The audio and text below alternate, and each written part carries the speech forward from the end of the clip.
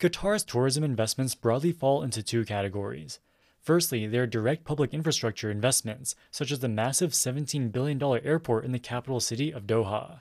These infrastructure projects are necessary to accommodate the millions of foreign tourists that they hope to welcome to the country. But the bigger part of the investment is government funding of state-owned enterprises involved in the tourism sector. For example, the largest hotel operator in Qatar is the state-owned Qatar Hospitality Group, which owns dozens of massive luxury hotels across the country. Qatar Airways, the largest airline in the country with more than 40,000 employees, is also owned and financed by the government. The benefit of state-owned enterprises is that they can set their investment budgets to directly align with the government's economic objectives, in this case making Qatar a tourist destination. But the fact that they have to use state-owned enterprises means that private businesses would not be willing to take on these projects as they don't make financial sense. Because of this, state-owned enterprises are often loss-making, and Qatar is no exception.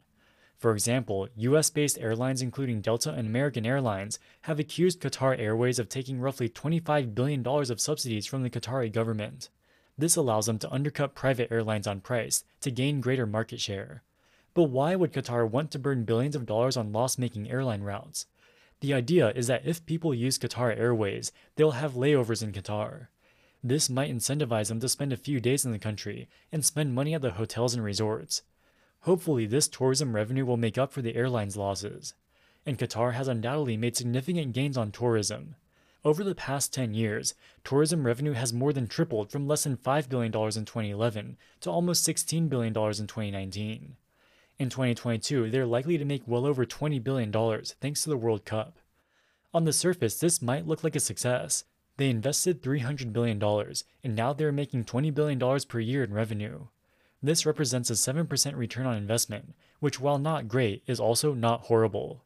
But it's important to remember that this 7% return is revenue, not profit. In addition to the upfront construction costs, there were also billions of dollars of ongoing operational costs to keep the hotels, airports, and everything else operational. The state-owned enterprises that control these do not publicly disclose their financial statements. But the fact that Qatar Airways has allegedly lost $25 billion over the past 10 years strongly suggests that these ventures are almost all loss-making. So while the returns in terms of revenue are 7%, the returns in terms of profit are likely close to zero, if not negative. You might say, okay, maybe the return on investment for these tourism projects isn't great, but Qatar doesn't have any other choice. Eventually their oil reserves will run out. While their tourism investments might be inefficient, at least it's better than nothing, right? While this might be true, investing in tourism is not the only option. Norway is a country very different from Qatar in terms of climate, but very similar in terms of economics. Like Qatar, they're a small country that became extremely rich in the late 1900s, thanks to large deposits of oil and natural gas within their territorial waters. The extreme weather conditions of Norway make it less than ideal for international tourists. Knowing this, the Norwegian government did not invest in the tourism sector. They instead invested their oil wealth into a diversified portfolio of stocks and bonds, achieving a conservative but respectable return of 6% per year for the past 20 years. Today, Norway's sovereign wealth fund owns $1.2 trillion of assets, representing $250,000 per Norwegian citizen. At a 6% return per year, this translates to roughly $15,000 per year for each citizen. And this is per citizen, not per family. If they just distributed the investment returns of the sovereign wealth fund directly to the people, a family of 4 would get $60,000 per year. While this is not enough to be rich, it's certainly enough to get by. So even if Norway ran out of oil tomorrow, they still have the means to provide a decent lifestyle to their 5 million citizens through welfare payments. Given that Norway has been able to manage their oil wealth so well, why hasn't the Qatari government done the same thing? The short answer is because they already have. In 2005, the Emir of Qatar, who is basically the supreme leader, established the Qatar Investment Authority, which invests their surplus oil revenue into financial assets around the world. The Qatar Investment Authority follows a conservative investment philosophy, mostly investing in well-established value stocks. For example, they're the largest shareholder in Sainsbury's, the second largest grocery store chain in the UK. They've also invested heavily in residential and commercial properties around the world, mostly in Europe and the United States. As of 2021, their total investment portfolio is valued at $445 billion. This is far smaller than Norway's $1.2 trillion investment fund, but Qatar is also a much smaller country than Norway. Qatar has a population of 3 million people. However, the vast majority of these residents are expatriates from poor countries who come to Qatar to work on construction projects. In fact, Qatar's population has increased substantially over the past decade, as they brought in migrant workers to build the luxury hotels and resorts. These migrant workers, who generally come from India and Southeast Asia, generally work for low pay under horrific conditions. Since Qatar was awarded the World Cup in 2010, an estimated 6,500 workers have died due to construction accidents and other health conditions. Until 2018, migrant workers were not allowed to leave the country without permission from their employers. This was compared by many human rights activists to a modern-day equivalent of indentured servitude. Regardless of any humanitarian concerns, when you exclude the migrant workers and other expats, there are only about 300,000 Qatari citizens. The $445 billion sovereign wealth fund represents almost $1.5 million per Qatari citizen. This is 6 times greater than Norway's sovereign wealth fund. Assuming the same 6% annual return that Norway generates, they could distribute $90,000 per year to every citizen indefinitely. The tiny population of Qatar, in conjunction with their large natural resource wealth, puts the country in a league of its own. It is orders of magnitude richer even than Norway. They are so obscenely rich that even if their oil ran out tomorrow, and their tourism investments end up as a complete flop, they can still afford to provide their citizens with a lifestyle 99% of the world's population can only dream of. When you put it in this perspective, the World Cup investments start to make a little bit more sense. Is the $300 billion investment in the tourism industry in the World Cup a waste? Probably yes. But when you're already set for life, you can afford to waste a few $100 billion on a vanity project to increase your prestige on the world stage. It's like a billionaire who spends $100,000 on a Rolex. Is it a waste of money? Probably. But if you already have enough resources to cover your basic needs indefinitely, you can afford to waste some money. That's a situation that Qatar finds itself in.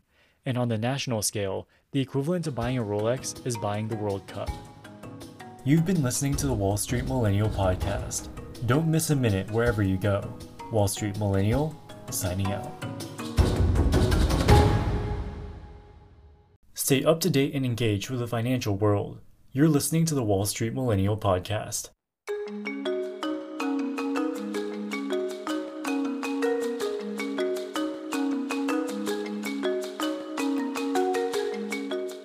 Perhaps the single biggest cultural event of 2022 is the FIFA World Cup, hosted in Qatar. Operating since the 1930s, the World Cup has been an event watched by billions of people around the world. Every country sends its best athletes to compete against each other in an event which strengthens national pride for people in all countries as they root for their national team. It also provides a format for people to meet people from other countries, helping overcome cultural and linguistic differences as they all understand the same language of soccer. For decades, it has become a huge international prestige to host the World Cup. Almost every country wants to host it, both because of the prestige factor and the tourism revenue generated by the millions of fans that come to watch the games in person. Because the perceived benefits of hosting the World Cup are so great, countries are willing to spend billions of dollars to build stadiums, hotels, transport infrastructure, and other amenities to accommodate the influx of foreign visitors. But Qatar took the World Cup to a whole different level. Since they were selected to host the World Cup in 2010, they have spent an estimated $220 billion in preparation.